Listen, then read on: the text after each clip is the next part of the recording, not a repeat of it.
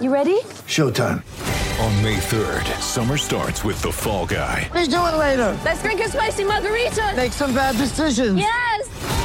Audiences are falling in love with the most entertaining film of the year. Fall Guy. Fall Guy? Fall Guy. That's what the poster said.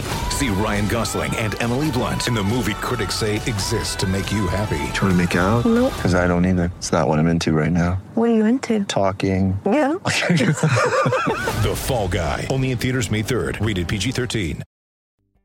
A lot of us kids in the inner city, especially in like Seattle and places where baseball is played a lot, we thought, oh man, baseball is a white boy sport, man. Not only white people play baseball or whatever. But my mom said, baby, that's so not true. She said, we used to dress up on Sundays and our parents would take us to the Negro League games, and oh man, the stands would be packed and it would be raucous and rowdy and everybody was cheering and whatever the case is.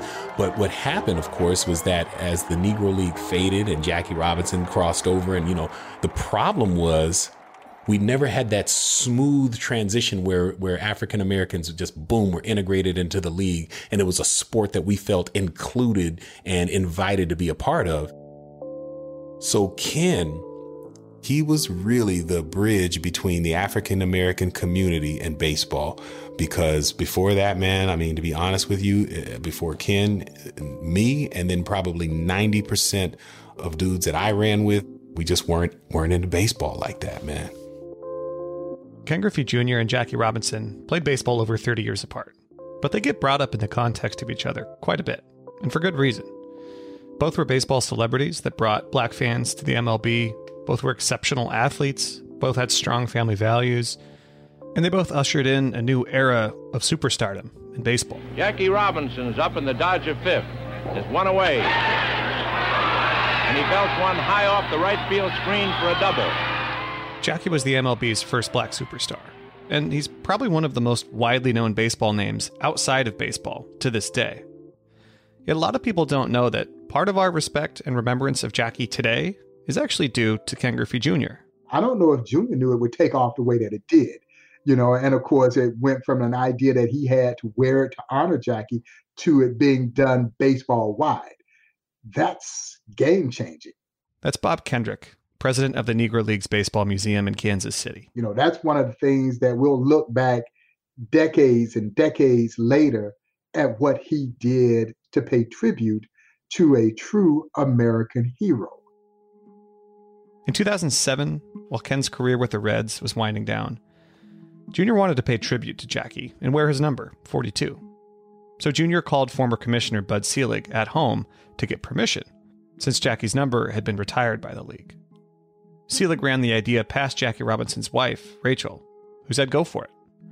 Selig then asked Junior if other players could participate, and Junior said the more the merrier. Had it been just an average ball player that had kind of pursued this, if it would have happened, perhaps it could have. But when it's the magnitude of a Ken Griffey Jr., people had to take notice.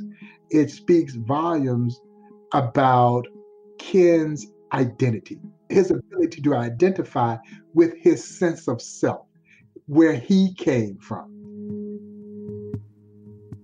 Today, all players, coaches, and managers on the field wear number 42 jerseys on Jackie Robinson Day in April. When asked about Jackie Robinson Day in an interview once, Junior said, quote, "Without Jackie Robinson, there wouldn't be a Ken Griffey Sr., and there wouldn't be a Ken Griffey Jr." And that's why we get Jackie Robinson Day every April 15th, as we rightfully should. We should never forget Jackie Robinson.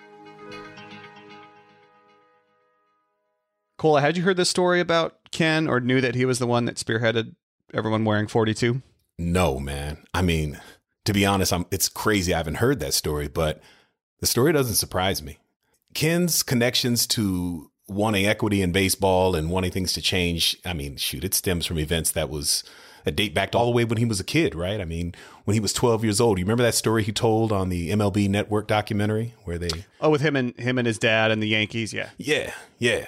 The story is basically that Junior is a kid and his dad is playing for the Yankees. The two of them are hanging out in the dugout, and a security guard comes over and says that George Steinbrenner, the Yankees owner, doesn't want anyone around the dugout. So he leaves, but Ken Sr. tells Junior to look over at third base, where Craig Nettle's son, who is white, is taking ground balls with the team. Here's a clip from that documentary. And at that time, my dad was, 38 years old. He's like, I ain't fighting this no more. I got somebody a little younger and a little bit better. So, number one, I'm sure that was, as he described, a little bit of fuel against the Yankees as he became a player. And then, number two, man, I think it's just like more of why his heart, man, is focused on pushing that needle, man, and changing the narrative of the way these things kind of go, man. He wants to see, racial equity in baseball for sure. Well, today we're going to be diving into exactly that, looking at where baseball came from, how it's changed, and where it's going, and where Ken kind of fits into all that. So a little bit of a history lesson today. Hope you're ready for it, Kola. I am, man. Bring it. I'm Alex Ford. I'm Kola Malik, and you're listening to American Prodigy.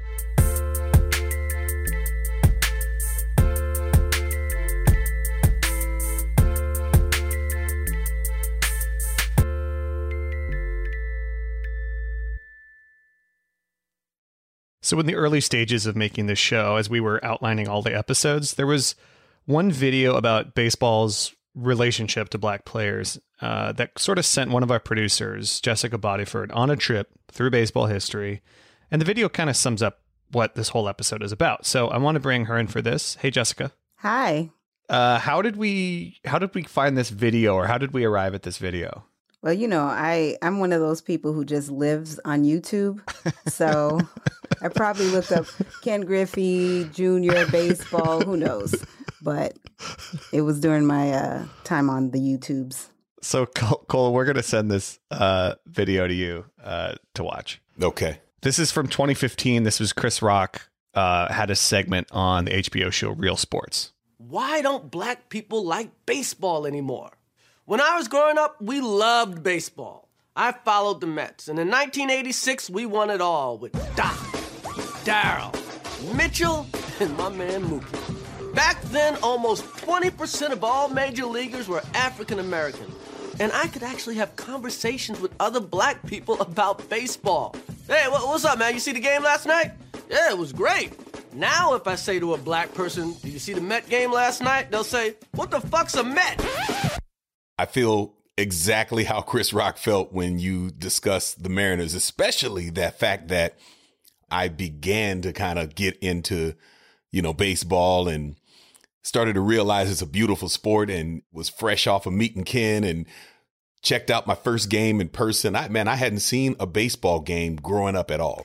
I think what Chris Rock is talking about is something that many black baseball fans and just baseball fans in general have said. It's just, he says it in such a way, it's funny, but it's true. So, Jessica, a lot of people have sort of made this point that we've talked to on the show, that Ken Griffey Jr. opened up the game to them and sort of brought in a new generation of fans.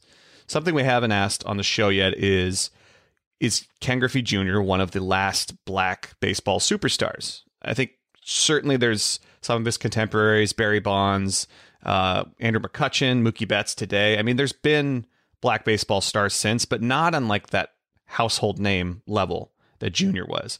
What's the implications of having less black players in the MLB, and how does that affect the sport in a broader sense? So I have some numbers in front of me that really put Ken Griffey's stardom into perspective. Hit me. So when he started in 1989, his rookie year, black players made up about 16.5% of the MLB.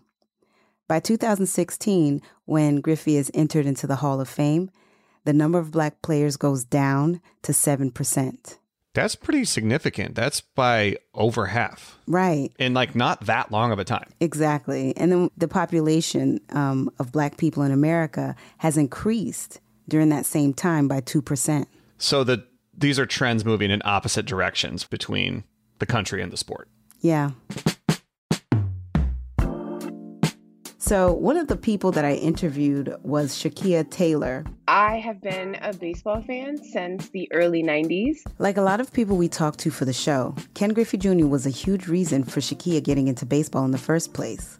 And it wasn't just about playing baseball. He was a great baseball player, but his personality changed the game. He was confident. He has fans from all walks of life. He was really exciting to watch. He was young, and he was unapologetically black in baseball.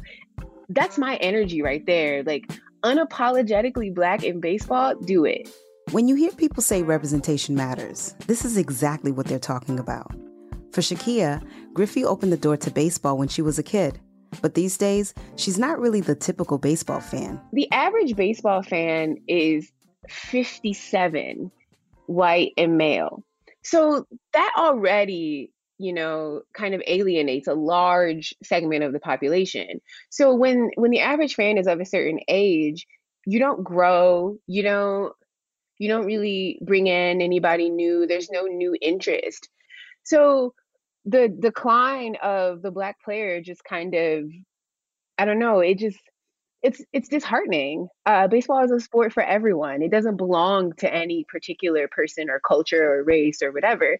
But that's kind of what happened. Is it got snatched. When it comes to baseball, it is a mirror of society. Period. So for a person like you or anyone, history is definitely a good entry point for baseball. Anything happening in the world, in this country especially, there's probably a parallel moment in baseball for it. You don't have to go back too many years to see the parallels between baseball and American history. In 2014, the San Francisco Giants won the World Series and played the St. Louis Cardinals in the NLCS to get there. Chris Rock talks about it in his HBO segment. The San Francisco Giants won it all without any Black guys on the team.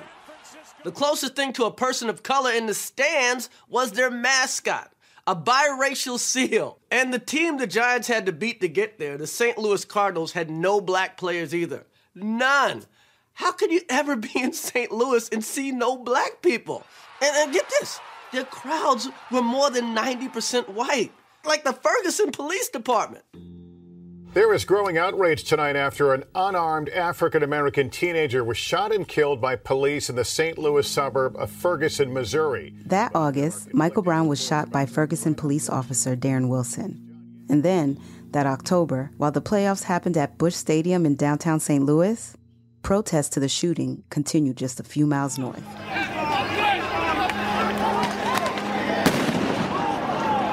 Also that year, in 2014, Black players in the MLB accounted for only 6.7% of the league, its lowest mark since 1957. To put that in perspective, 1957 was the same year as the Little Rock Nine. Little Rock, Arkansas, and the first phase of the trouble. The white population are determined to prevent colored students from going to the school their own children attend. Picketing the school, they clash with the police. I would bet there's people who would dismiss that 2014 series all as coincidence. Yeah, I would bet so too. As in, like, oh, that team happened to be all white and that crowd happened to be all white. Yeah, but this is not an unusual thing. Black people have been leaving baseball for quite some time now. We can't really discuss the decline of Black baseball players without talking about the Negro Leagues and how they started. The Negro Leagues were developed in the early 1900s after white team owners decided the pro teams would be whites only. So, as a response, Black players made their own leagues, and they had some serious stars, many of whom ended up playing for the major leagues, including Satchel Paige, Hank Aaron, Willie Mays, and Jackie Robinson, of course. And there's no question that Junior could have played in the Negro Leagues. He's a combination of several players that come to mind, when I see him. That's Bob Kendrick again, president of the Negro Leagues Baseball Museum. There's a little bit of Turkey Stearns in him. There's a little bit of Oscar Charleston. He's a 5-tool guy. But see, he was a great athlete. And the players from the Negro Leagues were by and large great athletes. They could have played anything. They just played baseball because really that was the only sport that you could make a living for back then. Imagine Ken Griffey Jr. playing with the likes of Cool Papa Bell or Buck Leonard. Now that would be something to see, because in the Negro Leagues, if you had it, you flaunted it. The late great Buck O'Neil, God bless his soul, would say that oftentimes the major leaguers would accuse them of showboating. If a guy dove in the hole, flipped the ball behind his back to start the double play, the major leaguers say, oh, they just showboating. But as Buck O'Neil would say, number one, if you got something to show it. Number two, It's only showboating when you can't do it. I love that Bob Kendrick line because I've never thought about showboating that way, but it's totally true. Like, if anyone's showing off ever rubs me wrong, it's always, it's like, I didn't or can't do that. Exactly. And the Negro Leagues, they brought it. Yeah. Let me tell you, people loved watching those games so much that churches, African-American churches, would change their service times to make sure that their congregants wouldn't be late for the baseball games. My mom told me stories of where her father would get them all dressed. They'd all get dressed up on Sundays and they'd go and get together, and families all throughout the community would go and watch the games because it was so well supported, and we loved baseball in our community. Give me a sense of like how popular the Negro Leagues were even compared to the major leagues, because I don't really know. So like in 1942, for example, the Negro Leagues had 3 million fans. And then for the All-Star games, sometimes they brought in as many as 40 to 50,000 people. In some cities, they brought in more fans than the MLB games. Really? Mm-hmm. So what happened to that after Jackie Robinson breaks the color line and the leagues start to integrate? What happens to the leagues then? Yeah, so a lot of things change when the MLB starts taking the best black players. In 1946, for example, the Newark Eagles, they were a really successful franchise in the Negro Leagues. They had about 120,000 people attend their games. And then just 2 years later, their numbers dropped down to a measly 35,000. Fans were just like following their favorite players. I can see too, like the whole economy built around these leagues. I mean, that eventually would have shriveled up. Yeah. And considering that the MLB profited from the black players and the fans that the Negro Leagues cultivated, it's really ironic that the MLB is experiencing another slump in the number of black players and fans today. Safe to say that the MLB owes a lot to the Negro Leagues for their early stars coming over and playing. Right. And it's not just the MLB. Bob Kendrick told me that the influence of the Negro Leagues went beyond the country's borders. Because the Negro Leagues helped make this game the global game that it is. You see, Jessica, they took baseball into Canada. They were oftentimes the first Americans to play in many Spanish-speaking countries. So this right here was really surprising because I had never heard about Black Americans traveling to Latin America during segregation. I heard about folks going to Europe for refuge and to flourish in their careers, but not Latin America. But this is true. It took until last year in 2020, but the MLB finally added the Negro League stats to their official records. And when you look closer at some of the names of these players from a century ago, names like Martin Dihigo, Pedro Cepeda, and Luis Tiant Sr., another trend in modern-day baseball begins to emerge. The overwhelming majority of Latinos that came to the United States to play professionally played in the Negro Leagues. Dr. Adrian Burgos writes books about baseball and is a professor of sport history and Latino history at the University of Illinois. It was something that I, as a lifelong baseball fan, did not know until I was doing a research project on baseball's introduction to the Caribbean. I was stunned. I had no idea. I knew about very few Latinos playing in the major leagues before Jackie Robinson, but that the overwhelming majority of Latinos were barred from playing in the major leagues because of the color line. So the Jim Crow system of baseball was a system that affected baseball internationally. And that means Jackie Robinson's contribution in breaking down and beginning to break down that system of exclusion would have international repercussions. So I'm curious, how does baseball actually get to Latin America in the first place? Because I know baseball sort of spread after the Civil War from the East Coast to the West, but I don't know how it actually went south to Latin America. So during that same time, the Civil War in the 1860s, the Cuban elite sent their children to study in the United States. And during that time, the students, they picked up on baseball. They brought that love for baseball back to Cuba. And so suddenly, the Cuban pastime changed from bullfighting to baseball. It was a resistance to Spanish colonialism.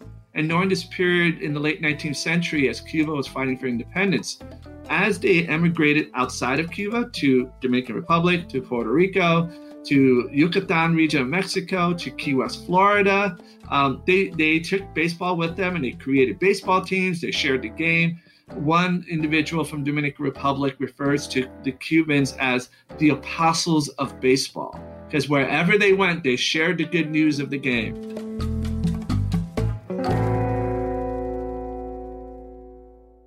On MLB's 2020 opening day rosters, Latinos made up almost 30% of players, yet represented 18.5% of the U.S. population. I recall a lesson from my grandmother on how to be a Latina baseball fan. And I remember asking her, because she lived in the Bronx for about 30 plus years. And I asked her, she's a big baseball fan, are you a Yankees fan or a Mets fan? And she told me, I'm a Yankees fan, but I don't root against the Mets because they're from my city. They're from New York City. And then I root for whichever team has the most Latino players on it. Which person of color cannot relate to this? Personally, this was my whole strategy in 2018 for the World Cup. At the beginning, I rooted for Nigeria's soccer team because they had an all-black team and a black head coach, and they lasted quite a long time. By the end, I was repping for France because they had the most black players, and France ended up winning the 2018 World Cup with a majority black team. You find yourself rooting for that because, I mean, what are we, 13% of the population? So sometimes we're underrepresented in a lot of spaces, and we just want to be able to stand up there with everyone and prove what we can do and show what we can do. And you feel a sort of a sense of inner pride to say that, hey, we're shoulder to shoulder with you guys, right? You know, I love that. The small number of Black American baseball players is mirrored by the diminishing number of Black American baseball fans. We don't see ourselves, so who are we going to root for? That is a $1 million question right there.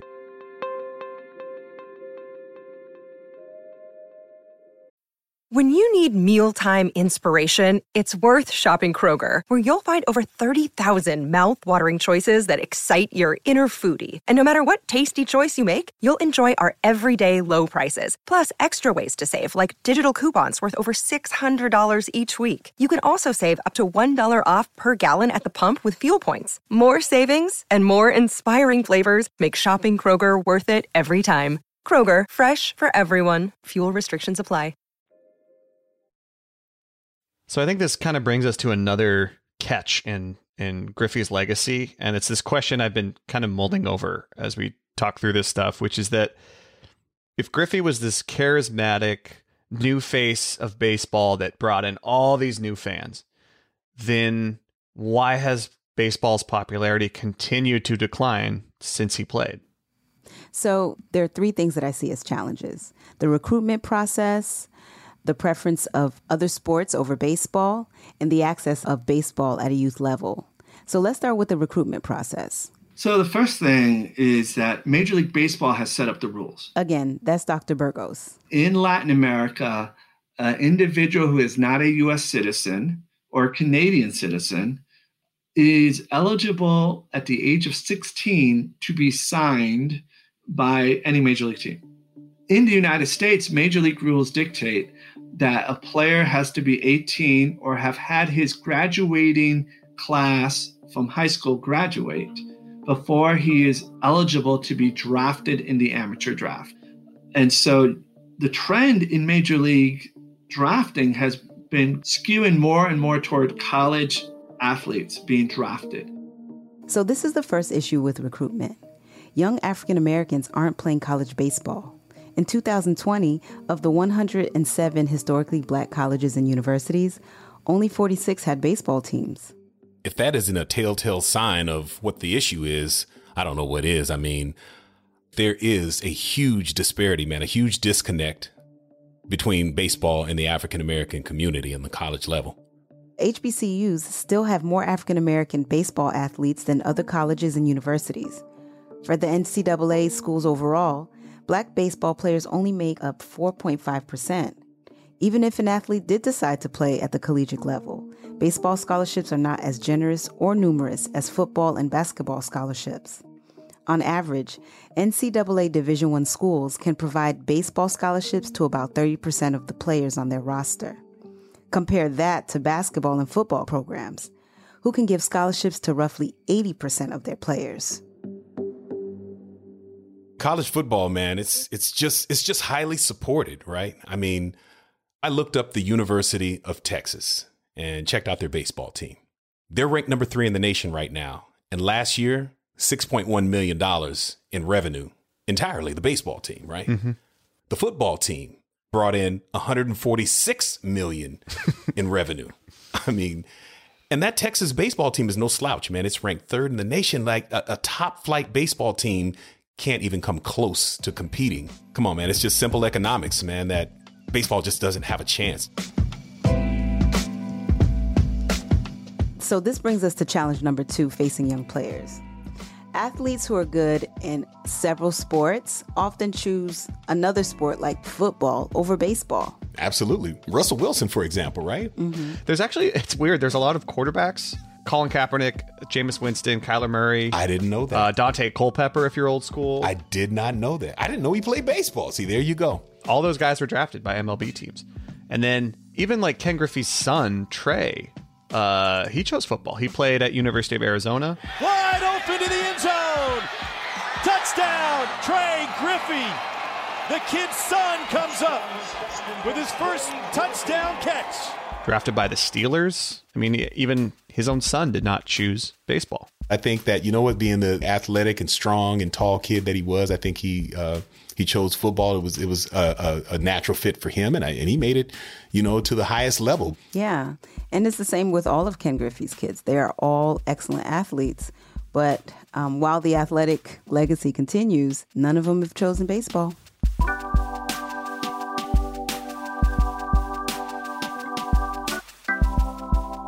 So my name is Cedric Washington, and I am a lifelong baseball fan.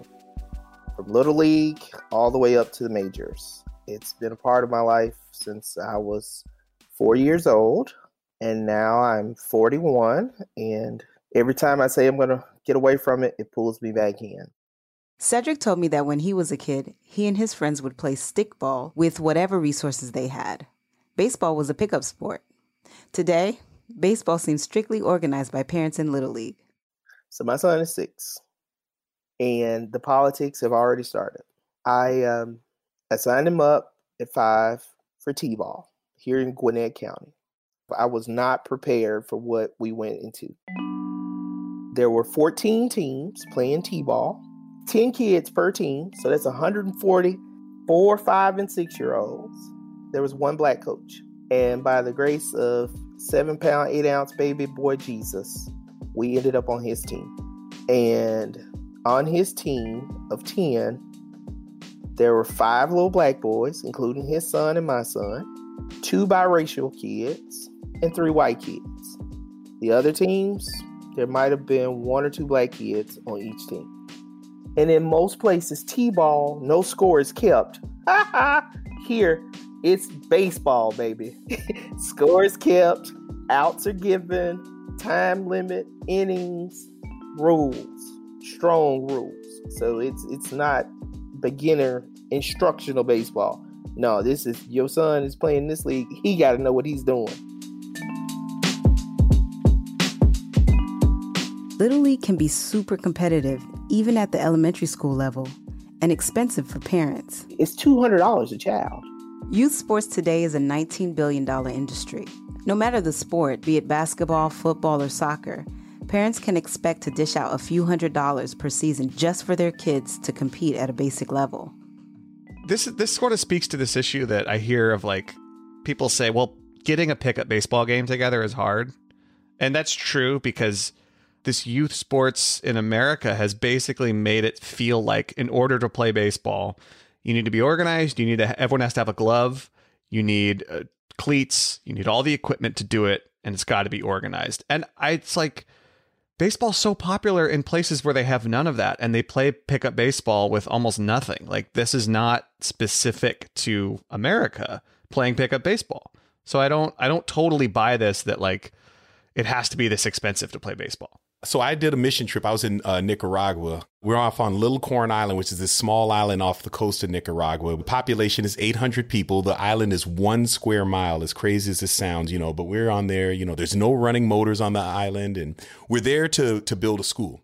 There, they take baseball so seriously. You got these kids, right, that are 3 years old, 4 years old, 5 years old, that are out there, and they've got sticks the size of just like little rods almost, and they're flicking bottle caps at each other, right? And that's what they're using to play baseball. I'm like, these kids are going to be, if you can hit a bottle cap being flicked at you with a stick, imagine, a baseball must look like a watermelon, right? Yeah, and if they're lucky, if they're good enough, hopefully they'll get a chance to go to the Dominican Republic and play at one of the U.S.'s baseball academies. How do young players in Latin America then get to the MLB through this? So the Dominican Republic's academies serve as a pipeline for the MLB to recruit Latino youth and groups at wholesale rates. And this practice is called boatload mentality. And you know what? I do not like the words boatload mentality because it's reminiscent of other terms that are used to disparage immigrants, like boat people and straight off the boat. However, the boatload mentality is a real recruitment tactic that favors cheaper Latino athletes over more expensive American ones. Dr. Burgos laid this out for me. If we can sign 10 Dominicans for a total of $300,000, if one of them makes the major leagues, we've done great. $300,000 for 10 talented prospects is so much less than what a first round draft pick in a Major League Amateur draft gets. So economically, there's an incentive to go to Latin America for teams to spend their international bonus pool money to get players from those countries. That is not incentivized the same way in the United States. That's how the pathways into Major League differs from Latin America and from the United States. There are lots of challenges facing baseball, and it can get really complicated, especially when you think about the recruitment process. But what if it's really not that complicated? What if it's simple? What if it's an image issue? This is something that Chris Rock brought up in his HBO feature. Maybe baseball's just kind of whack. When you score in football or basketball, the players celebrate. Good times, come on. But when you score in baseball, the code says you better not look too happy about it, or else a baseball will go whizzing by your head. Whoa. It's the only game where there's a right way to play the game. The white way. The way it was played 100 years ago, when only whites were allowed to play. Baseball even knows it's uncool. They've tried every trick in the book to be hip, but they just look so desperate. I don't care about any of this as a black guy. I care about this as a baseball fan. We don't really need baseball, but baseball needs us. Fact is, Black America decides what's hot and what young people get excited about. You lose Black America, you lose young America. And make no mistake, baseball is losing.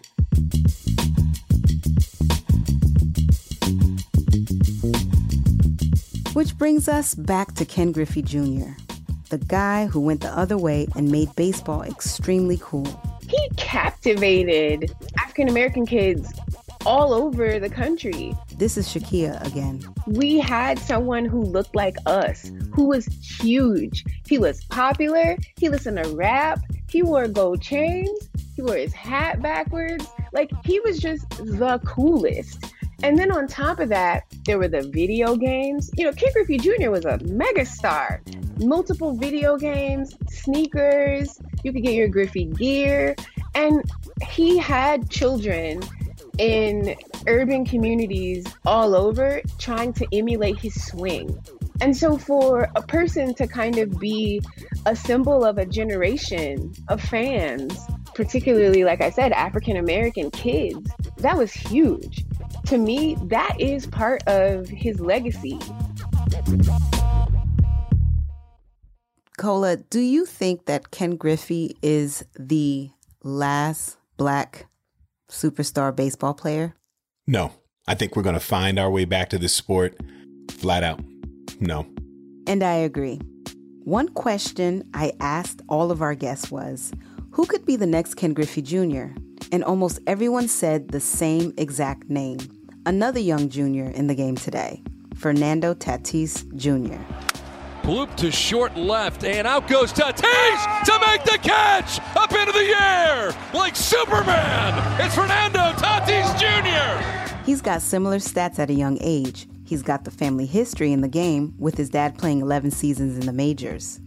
But most importantly, like Griffey, he's got swag. Tatis, he's going to lead SportsCenter. He's done it again. Another home run, and the Padres add to their advantage. And a bat flip amidst the flashing lights. Maybe Tatis's heritage isn't the same as Junior's, but he represents where the game is now and sets the stage for a whole new generation of fans. But to me, is Tatis the next Ken Griffey Jr.? Nah, neither is Mookie Betts or Tim Anderson or anybody else. They're all great players, but Ken Griffey Jr. is an original. That's why people love him so much. Cedric Washington, the baseball dad, says it best. If you find somebody that doesn't like Ken Griffey Jr., they don't like Santa Claus, they don't like Halloween, they're just a natural ass. That's the only way to describe them. Bless their heart. That was producer Jessica Bodiford. Here's the pitch to Griffey. He unloads. High fly ball. It's hit deep to right. If it stays fair, it is a fair ball, and it's gone. Number 600 for Ken Griffey Jr. Junior's last season with the Reds was in 2008. He was 38 years old, hitting .245, and he managed to join the exclusive 600 home run club. Henry Aaron, Babe Ruth, Willie Mays, Barry Bonds, Sammy Sosa, and Ken Griffey Jr., who waves to his family up into the seats. Number 600. But he was traded two-thirds of the way through the season to the Chicago White Sox, who wanted Ken to shore up some of their batting for their postseason run. Now, Junior, the latest, on his way to the White Sox. He accepted the deal. Did he make the right move? Yeah, he did. I love it. Although the White Sox were good that year and they won their division, they lost in the first round to Tampa Bay, which left Ken at a crossroads. He wasn't ready to retire yet, and he found himself in a position to sign a small deal with two teams, the Atlanta Braves or the Seattle Mariners. The Atlanta Braves had a lot of pluses, mainly their proximity to Ken's family and where they held spring training.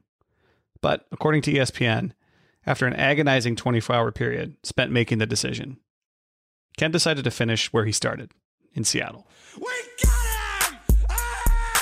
How about that, Seattle? Bang, baby! Did Ken announcing he was going to come back to the Mariners, did that get your creative juices going again? Yep. That was literally the catalyst for the Back Home album. Junior's back home now in the Seattle. Yippee-ki-yo and yippee-ki-yay. Griffey's back home, it's a brand new day. Yippee-ki-yo and yippee-ki-yay. Griffey's back home, it's a brand new day. Back home. It was cool, man. Honoring my brother and seeing him come back, man, it was dope. After nearly a decade away from releasing music, the news of Ken coming home got Cola back in the studio, where he released a new single called Back Home.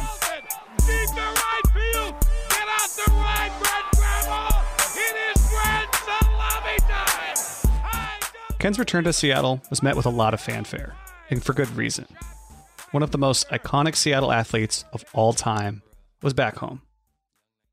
But when things finally began to wrap up for Ken's baseball career, it wasn't all smooth sailing. The media again began to question Junior and his effort, and when it came time for him to retire, he did it the only way he could, his own way, which pissed some people off.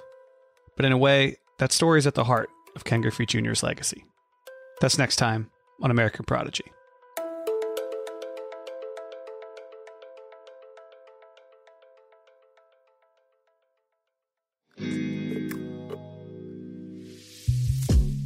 This Blue Wire podcast was co-hosted by me, Alex Ward, with Kola Malik and Jessica Bodiford. Production and writing by myself, Caroline Losneck, and Jessica. Editing by me and John Yales. Our music and theme song is by Kola Malik. Our production coordinator is Devin Shepard, and our baseball consultant is Gabriel Baumgartner. Research assistance by Walter Heyman, and the executive producers for American Prodigy are John Yales and Peter Moses.